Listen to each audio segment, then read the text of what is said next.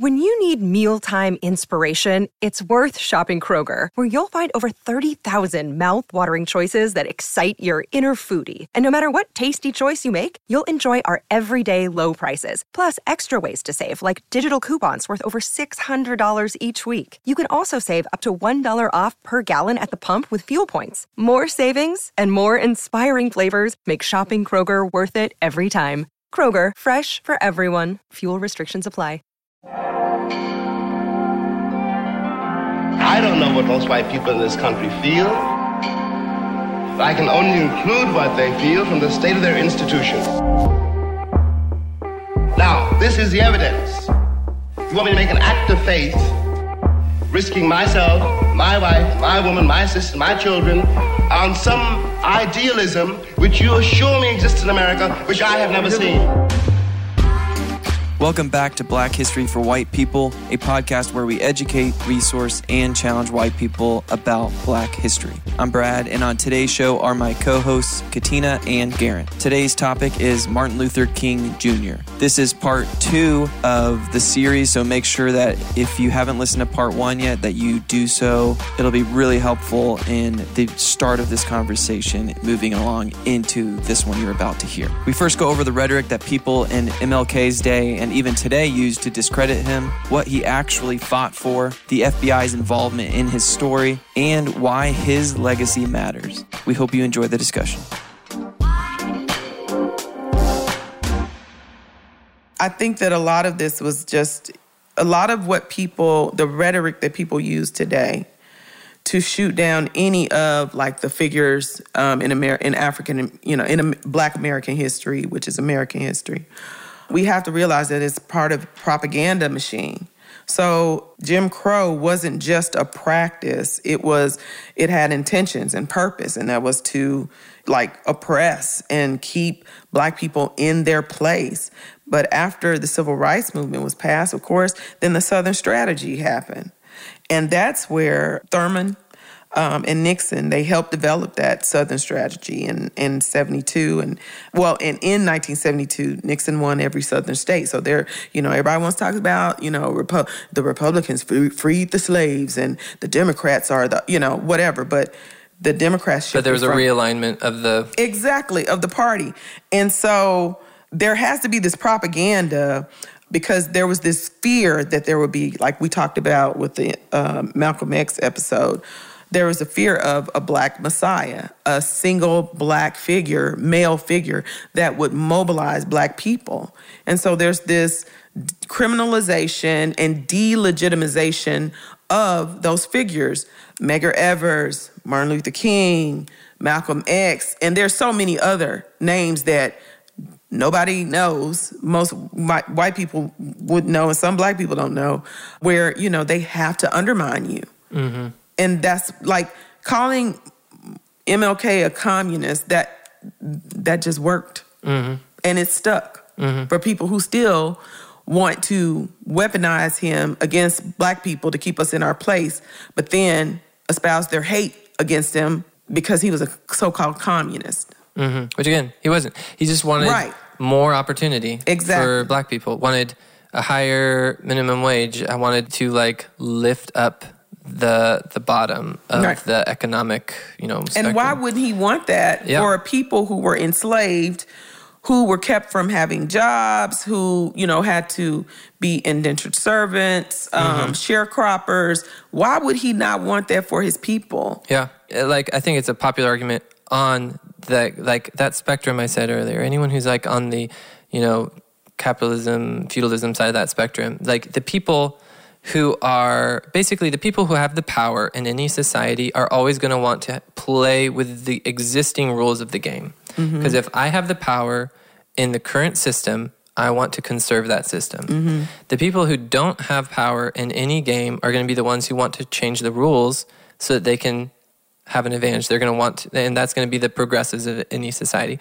So in any society, not just American politics, but look around the world, it's always going to be the conservatives wanting to keep the current system, the progressives that want to change the rules to make it more fair or to make it more equal. And so, and I think that you can have problematic extremes in both sides, but there's that tension in every society.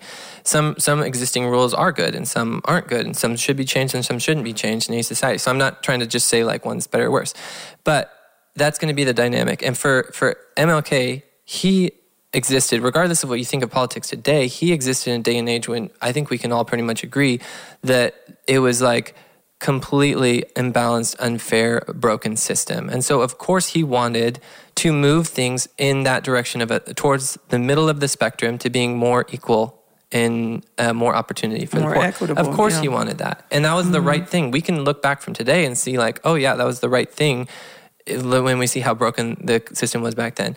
But then of course people on the right side of that spectrum called him a communist, because that's what's at the far extreme of that direction of the spectrum. And so if you call him that, that's like an effective way to just say like, what he's saying is scary and invalid. When in reality, it's like, if we actually pause to think about this, moving to the middle of the spectrum isn't scary. First of all, that's where most developed countries are, is more towards the middle than America is right now. Right. And leveraging privilege isn't scary. Yeah. And for the underprivileged. And of course, the one side's going to call the other side fascist, and the other side's going to call the other side communist, or, like we're going to, like people at the extremes are always going to use big words to try to scare people into coming to their view. But for our listeners, I just challenge you guys to just like stop being scared of the terms and just think about, what kind of world do I want to live in? Do I want to live in a world where power is distributed, where like 1% of people have 99% of the power? Or do I think it would be a better world to live in if power were more evenly distributed? I don't think power can or should be completely evenly distributed, because again, that breaks down, that it has to be enforced by someone, which requires power. So that's impossible. But how unbalanced should it be? And I think most reasonable people can say like, no, I think it should be like fairly balanced. Yeah. And right now, in MLK's day, it was completely imbalanced. And even still today, right, it's very, very imbalanced. And economic inequality in America has grown drastically. Even in the last 20 years, I think it's like multiplied fourfold, which means the percentage of wealth held by the richest people is 4 times higher now than it was like 20 years ago. Right. And it's like, do we want to keep moving in that direction? And who were the benefactors of that? There were benefactors of that, and there were people whose blood, sweat, and tears built that and created that, and aren't receiving any of the benefits of that. Well, I think like most people, like what you said, those big words, a word like communism, feudalism, those are like scary words.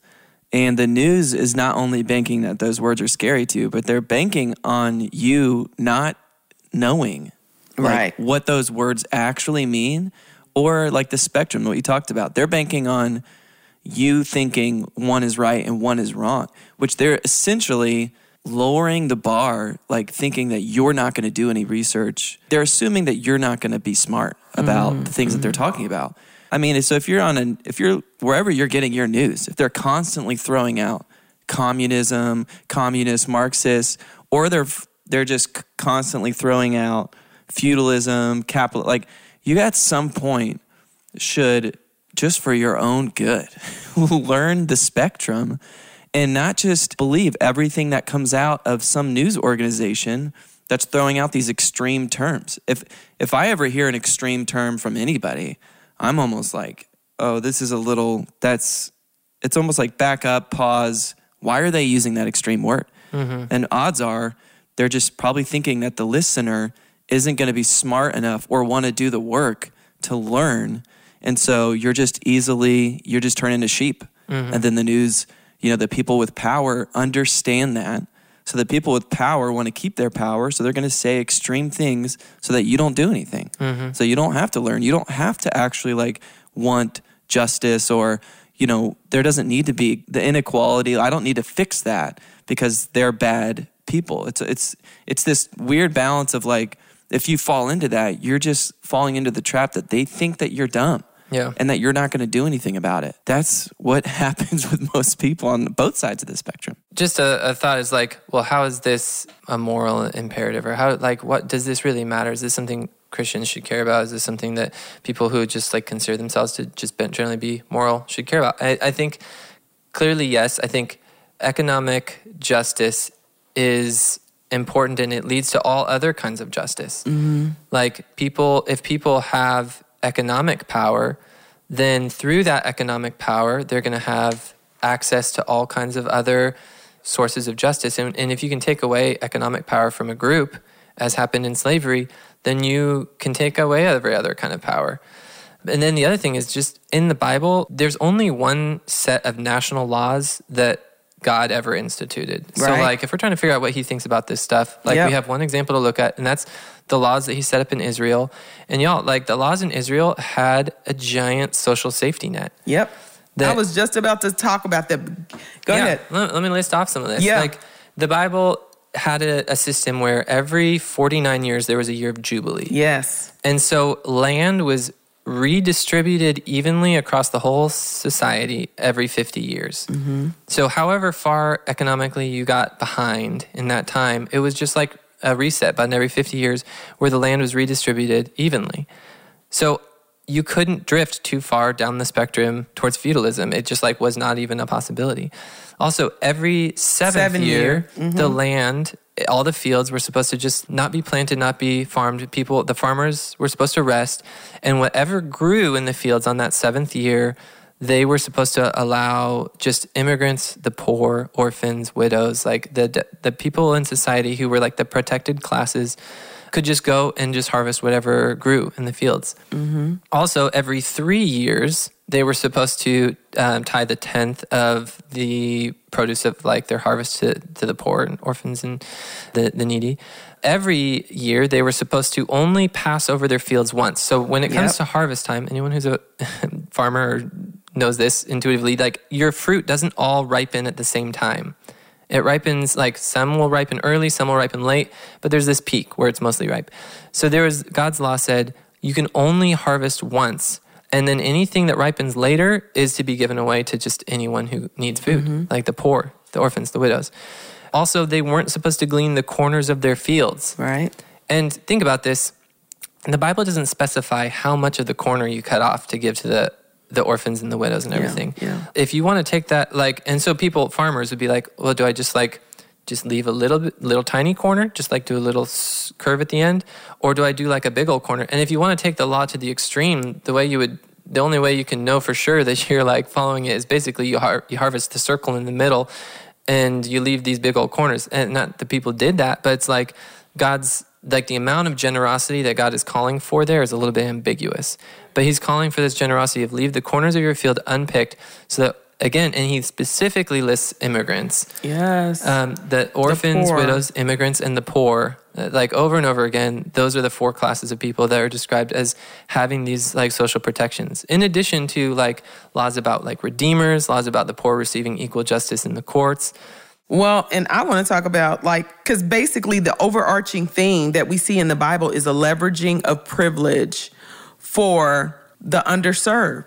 We see that as a repeated theme throughout the scripture, including, again, Jesus himself leveraging his Godhead, like leveraging his own privilege as God to be housed in underprivileged skin. People want to play up so much this. He was, a lion in the tribe of Judah, and he was, the son of David. Like Jesus, he might have been the son of David, but he have David's money.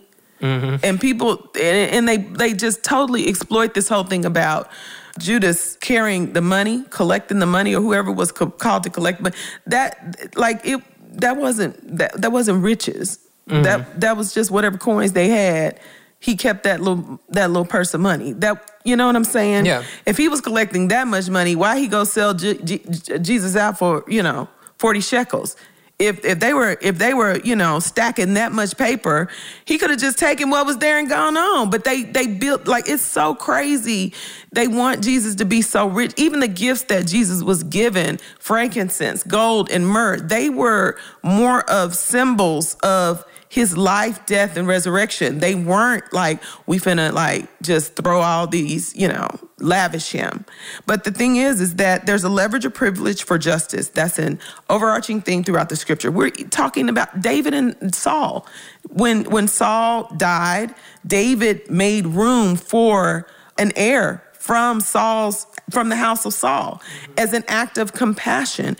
Esther, Mordecai basically was like, you better leverage this, even though you were sex trafficked, Esther, let's keep it real, but leverage this privilege of being in the king's house for the sake of your people. Like there's for being oppressed. Right, for being oppressed. There's a consistent theme of leveraging privilege. So this is not something black folks made up because, we want what white people have, which really should be inherently like we should share that wealth because we built it. It was built on the free labor of our ancestors. Like, this is an overarching theme in the scriptures that cannot be denied. Yeah. Or how about this? Like, this is too much of a pattern to deny. Like, and this isn't race. It's like a form of privilege in that context was birth order. Yeah. If you were the oldest son, you were given a double portion of the inheritance. So the favored one, the one that would inherit the family patriarchy, the line, was always going to be the oldest son. Oldest sons were favored, had privilege in that context. So you would expect then, if God is generally, if his heart is going out to and he's favoring the favorable, then you would expect that generally he would move his promises through oldest sons. That would be the easier way to do it. That would be the intuitive way to do it. That would be the way that would be expected in that context. And yet, as you follow the Bible storyline through the Old Testament, it's too much of a pattern to even deny. Like, God always, with like, maybe there's an exception somewhere, I can't think of it, uses younger sons, like he or women who were even more disfavored. But I mean, Joseph. Going all the way through, like Cain and Abel, and then Seth, and then Shem, and then Abraham was a younger son, and then Isaac was a younger son, and then Jacob was a younger son, and then Joseph and Judah were both younger sons to Reuben. And then moving on down the line, like choosing the short David, who was a younger son, over the tall, youngest, the king who you would expect in Saul. And then David may even have only been like a half son because he wasn't even brought forth when the other sons were initially brought forth. Right. And there's some hints that he maybe was by a different mother, so maybe only like a half son or half brother to his other brothers. So like God, then David's son Solomon was a younger son, was not the oldest. And you can just go on down the line all the way through. God's like constantly choosing. And even in Jesus' genealogy, highlighting these 4 women, I think at least 3 of whom were immigrants. Yeah, and one was a prostitute. Yeah, who God is deliberately choosing. You cannot deny that God is deliberately choosing the disfavored ones. And one was from a heritage of like a people of incest. Like, Ruth. He's choosing those who, and the Bible says this directly in the New Testament. It says God chooses those who are weak in the eyes of the world to show off his strength, and chose those who are poor in the eyes of the world to show off his riches. Like God is deliberately choosing them so that he can show that he has a different way. His way is a way of like using power to humbly uplift, and Jesus is like the pinnacle example of that in leaving heavenly riches. And kind of something of a summary, in this conversation, we've talked a lot about like the substance of the issues that revolved around MLK, but just to fill in some of the gaps of some of the episodes of what he went through, he was shaped early on by the fact that he initially, while he was in college, fell in love with a white woman who was an immigrant's daughter. And he was basically told, it's going to sink your career in both the white and black worlds if you marry a white woman. Like, you're not going to have an opportunity to be a problem for pastoral ministry. You will not be listened to by the white world.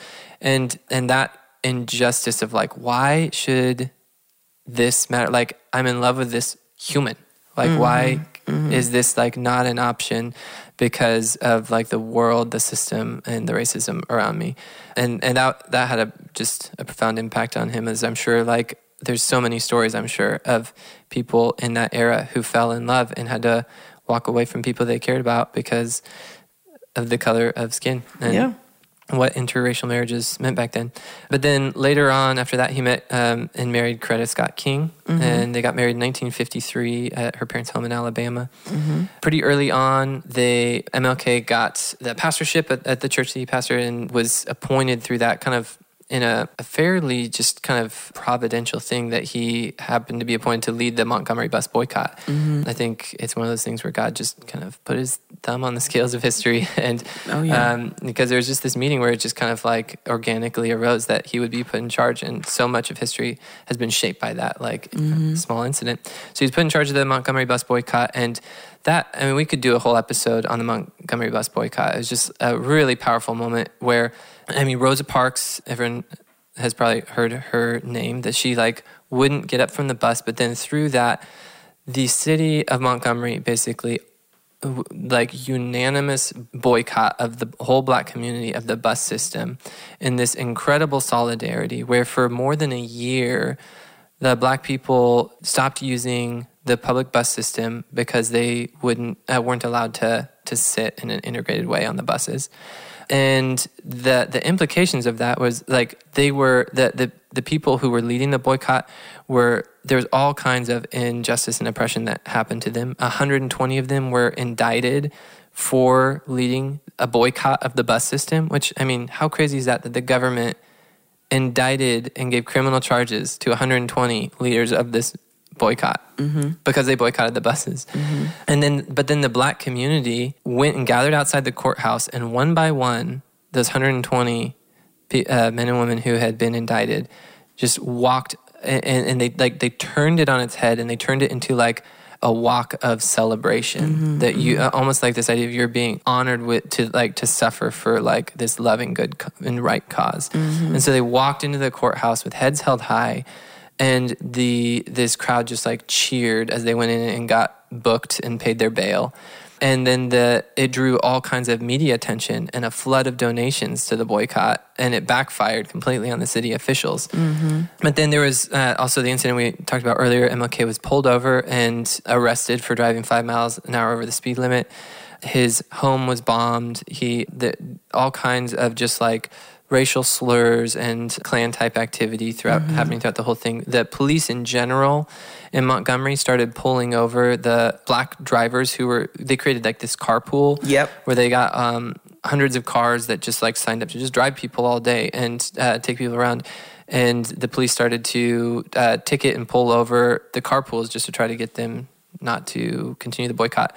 There also is these funny stories of how white women were so desperate for Black maids to come and clean their homes that they would start to drive them. And it was just funny because in the Black community, they would just joke around about basically the irony of you are too racist to let us ride with you on buses. And so you're going and picking us up in your car and driving us to come and work for you. Just the irony, self-inflicted wounds of racism. And then the boycott, there was also these funny instances where, at one point, the newspapers just all led with a story that the boycott, or they actually got an early tip. MLK found out the day before that the newspapers were going to announce that the boycott had ended and had resolved because 3 high-ranking leaders, pastors, leading the movement had negotiated a settlement. And MLK was like, I don't know anything about this. The boycott's not ending.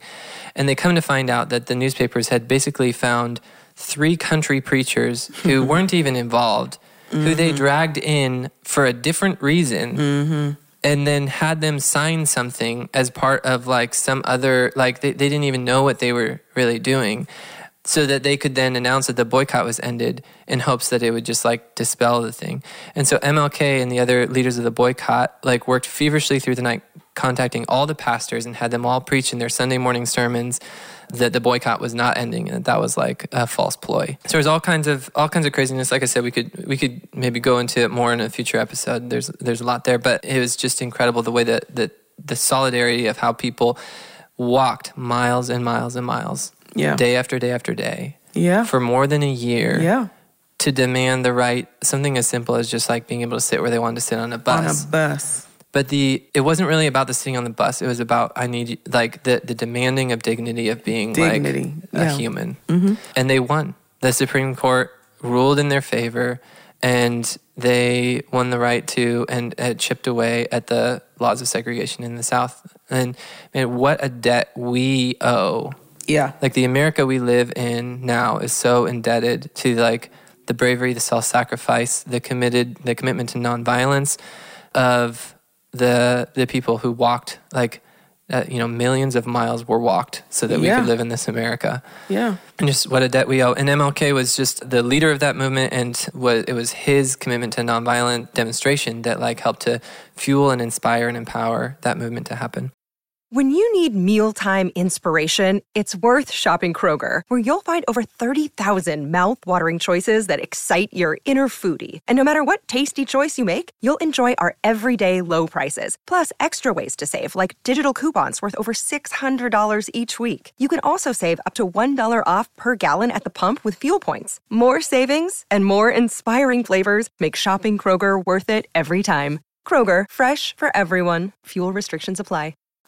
So that rose him to national prominence. And then in the wake of that, he was the first president of the SCLC, the Southern Christian Leadership Conference. Yes. That basically leveraged the success of the Montgomery bus boycott to like continue to become a bigger and bigger movement throughout the South and fight for civil rights. With John Lewis, yeah. Mm-hmm. So then they continue the fight in Alabama. One thing that's worth highlighting is that MLK received all the same criticisms in his day that the Black Lives Matter movement receives today. Yep. Just like they were accused of being like today there's the accusations of Marxism and everything, and MLK was accused of like starting riots and starting like of using violence, even though he was known now for being committed to nonviolence. At the time, he wasn't seen that way. He was seen as like this troublemaker. Yeah. The Georgia governor, Ernest Vandiver, expressed open hostility towards him and said, this is a quote, wherever ML King Jr. has been, there has followed in his wake waves of crimes. So he was just like opposed in that way. They would just like try to say like he's pretending to care about nonviolence as cover for like all this criminal activity that he's actually stirring up. The Birmingham Police Department, led by Eugene Bull Connor, used like in the civil disobedience in Alabama, used high-pressure water jets and police dogs against protesters. Many white people today will have seen some of those photographs of these high-pressure water jets being used. And they're even against Black children that were brought in to like participate in those protests. Mm-hmm. And then the footage of that went out throughout America and throughout the world. And a broader context of what was happening back then is there's this whole fight against communism, and communist countries are using the footage of American injustice, of these fire hoses spraying these kids, to shame America and to show like these countries that are trying to decide, do we want to go capitalism or communism? The communist countries are saying, like, showing this footage, like, look, here's non-white people being sprayed with fire hoses. That's what America is doing.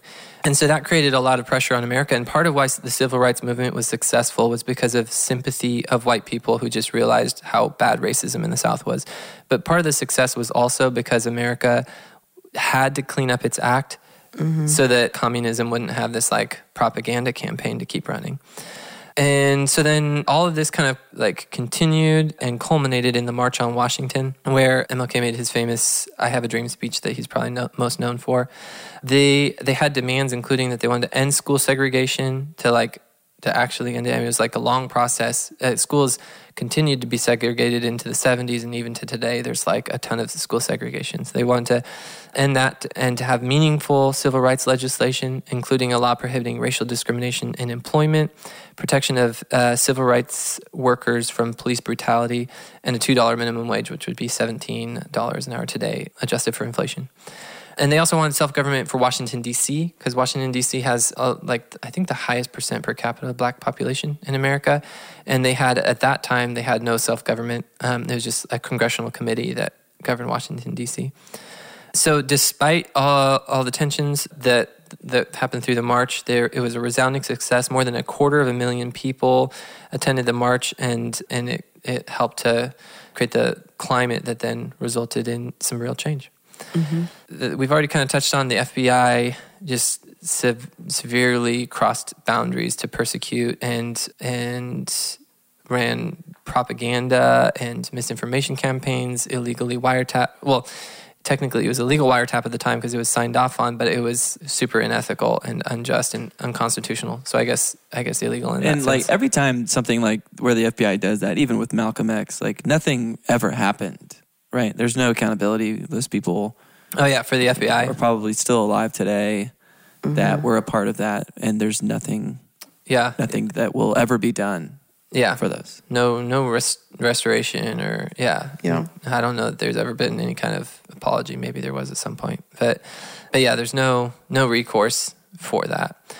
And so, yeah, the FBI put editorials in local newspaper, including quotes like, Reverend King is more dangerous than Stokely Carmichael because of his nonviolent masquerade. He continues to talk nonviolence even as violence erupts all around him. Mm-hmm. I mean, that quote is incendiary, but if it was coming from a person, it'd be like, yeah, there were racist people. But it's coming from the government. Right. It's coming from the FBI.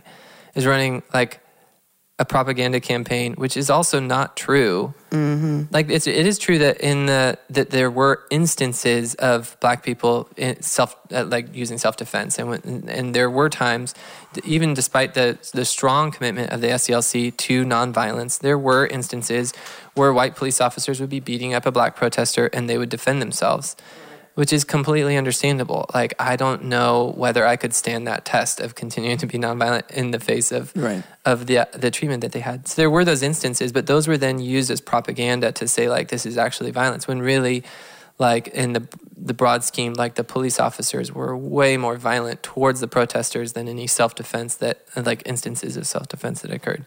Mm-hmm. Then in his final years, MLK a lot of the civil rights movement had been, like, relatively successful in overturning legalized segregation and forms of race, like, legal forms of racism were largely removed, but there was still a ton of just systemic injustice that was just kind of like a residual effect of the system that had been there for so long. Yeah, it just evolved. Yeah, it just evolved. And so MLK turned his attention towards some of that evolution by working for more economic justice and was considered a threat to the status quo by pretty much anyone who in the government and elsewhere who had held the power in society. So he was not seen, he did not have majority approval of white people when he died. Most people thought he was a troublemaker, thought that he was secretly violent, thought that he was probably Marxist or communist. Like, he was not seen favorably even up to his death. And even by some Black people who were just so afraid. Mm-hmm. Out of fear, many were coerced to hate him or hated him just out of fear. Mm-hmm. Yeah, and they're afraid that, like, if he's too toxic in the eyes of white people, then should we distance ourselves from him so that we're just like the complexity of that they had to figure out how to navigate. But then he was assassinated at the Lorraine Motel in Memphis in 1968. It was kind of in the wake of there was like the planning for the Poor People's Campaign. Yeah. Where he was going to like demand kind of more economic equality and rights for workers.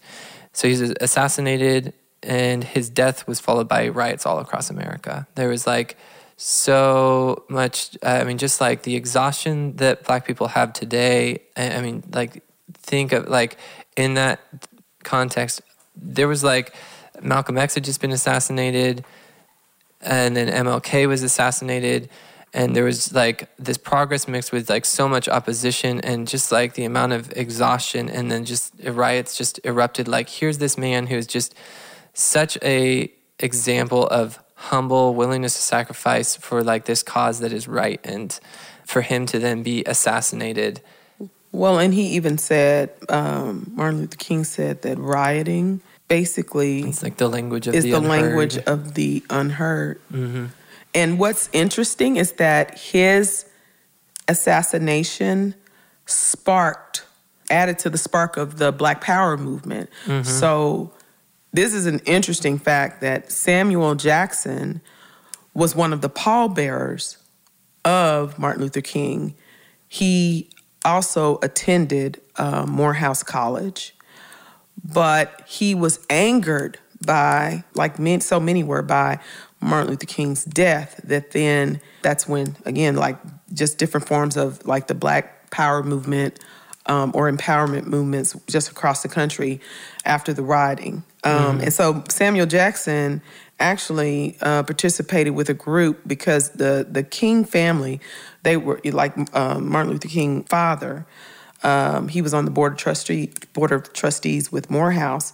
And Morehouse is an African-American, historically Black college. And Samuel Jackson was with a group that held Martin Luther King's father hostage on the campus at gunpoint because they were trying to make some demands toward for an Afro or African American curriculum or studies curriculum and just some other demands. Now, many of their demands were ended up being met. And there were many changes at Morehouse, but then Samuel Jackson got kicked out of school. But then he basically got to come back and he studied theater. And so that's just an interesting fact. So then, yeah, also in the wake of the assassination, well, two other things to say is that the actual person charged with the assassination, James Earl Ray, there's been like just ongoing kind of conspiracy theories and a lack of transparency about what exactly precipitated that assassination and whether the government was involved. And so I don't think at this point that we'll ever really know really fully what happened there, but just to know that there's like some cloudedness about whether it was something that the government knew of or participated in, or whether it was just completely independent. But given what the FBI was doing in that day and the COINTELPRO and Hoover and how like corruptly they were acting, we've said in a previous episode that the government deliberately tried to get the Black Panthers into like a bloody fight with one of the gangs in Chicago. I mean, they were deliberately trying to like get people killed. It would not be completely surprising if they were involved, and even Martin Luther King's family didn't believe that. Mm-hmm. Yeah, his own son fought for a jury trial for James Earl Ray after later on, because they were not fully convinced there. So there's cloudedness there that, I mean, we might not fully get an answer to.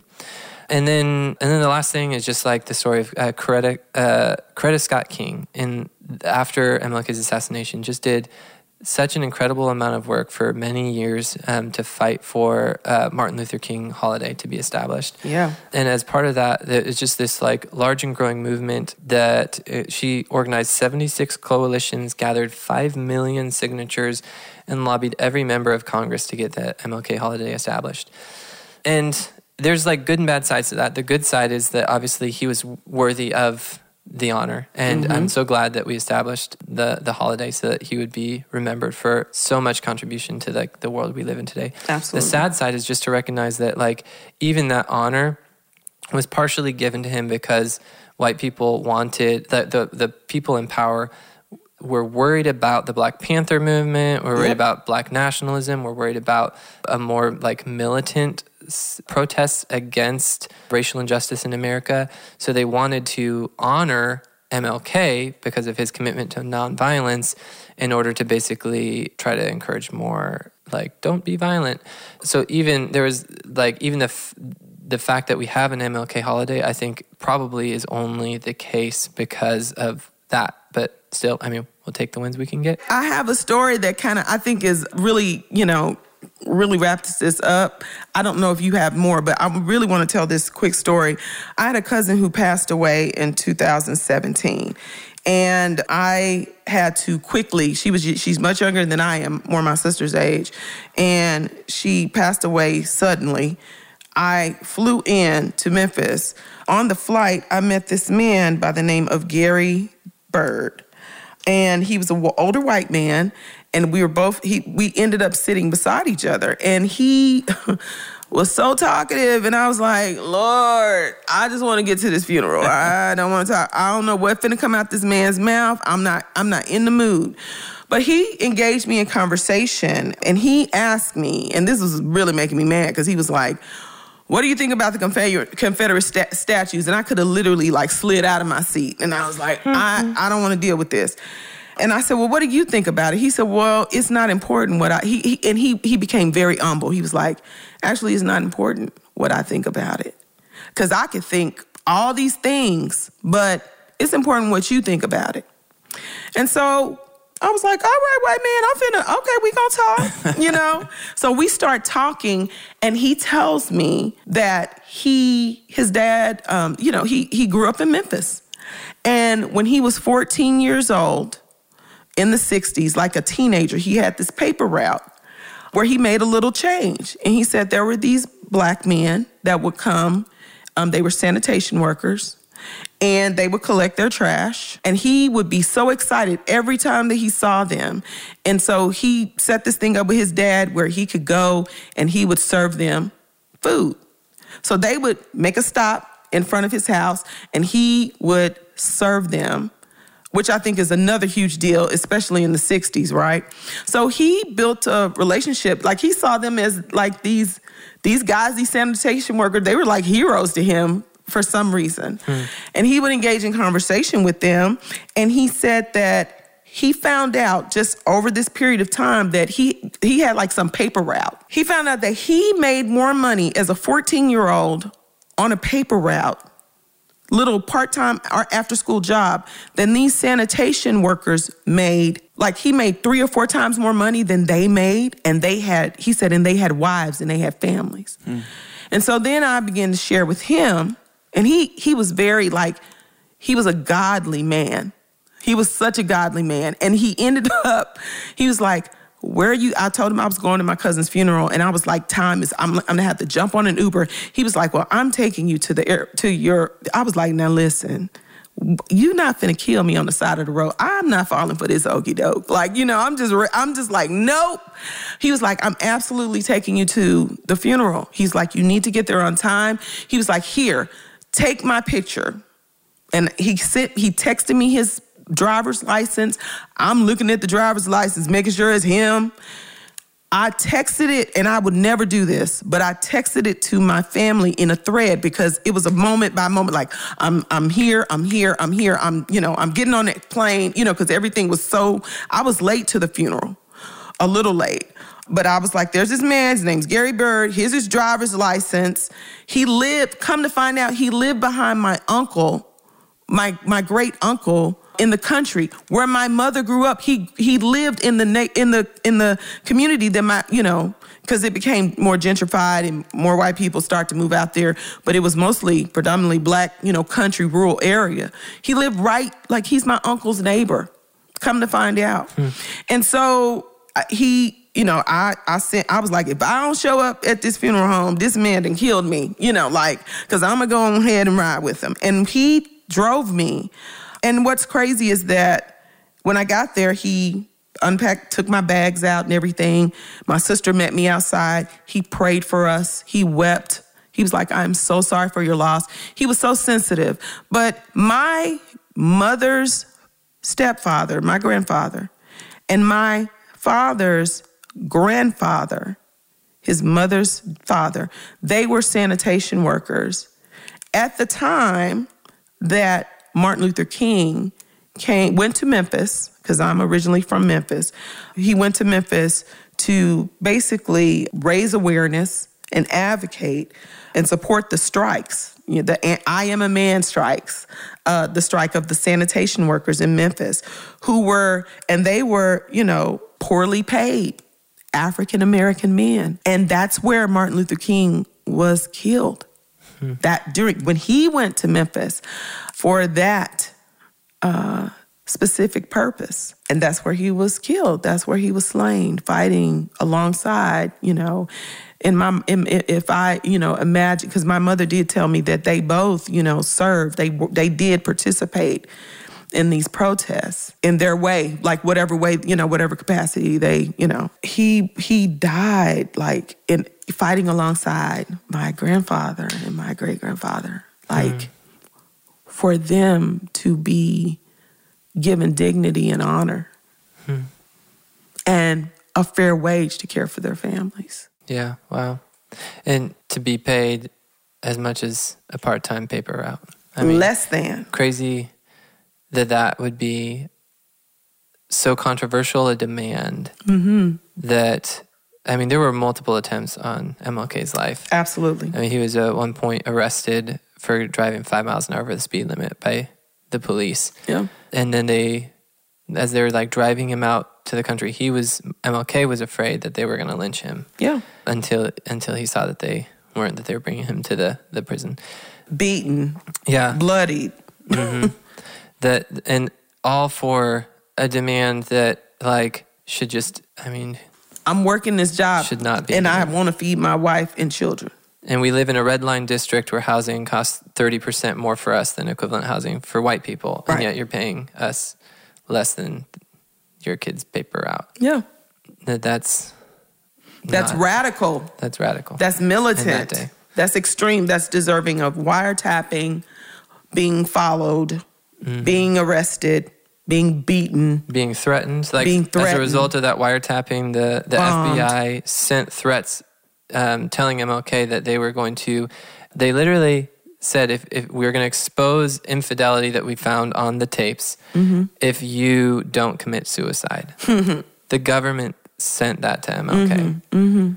Like, trying to get him to commit suicide because they wanted to discredit this movement towards civil rights. And his legacy. Thanks for listening to this episode. If you're looking for more information on what we discussed, take a look at the show notes or go to blackhistoryforwhitepeople.com. We also are on Twitter and Instagram and try to provide a lot of helpful information through those platforms. For $5 a month, you can support us on Patreon at patreon.com/blackhistoryforwhitepeople. Remember that all the money you give in these next block of 10 episodes will all go to the witness. Included in that, you get to vote for future topics that we will record each month. Our next episode, we will be discussing Fannie Lou Hamer. We'll leave you with this quote from MLK Jr. himself. Never, never be afraid to do what's right, especially if the well-being of a person or animal is at stake. Society's punishments are small compared to the wounds we inflict on our soul when we look the other way.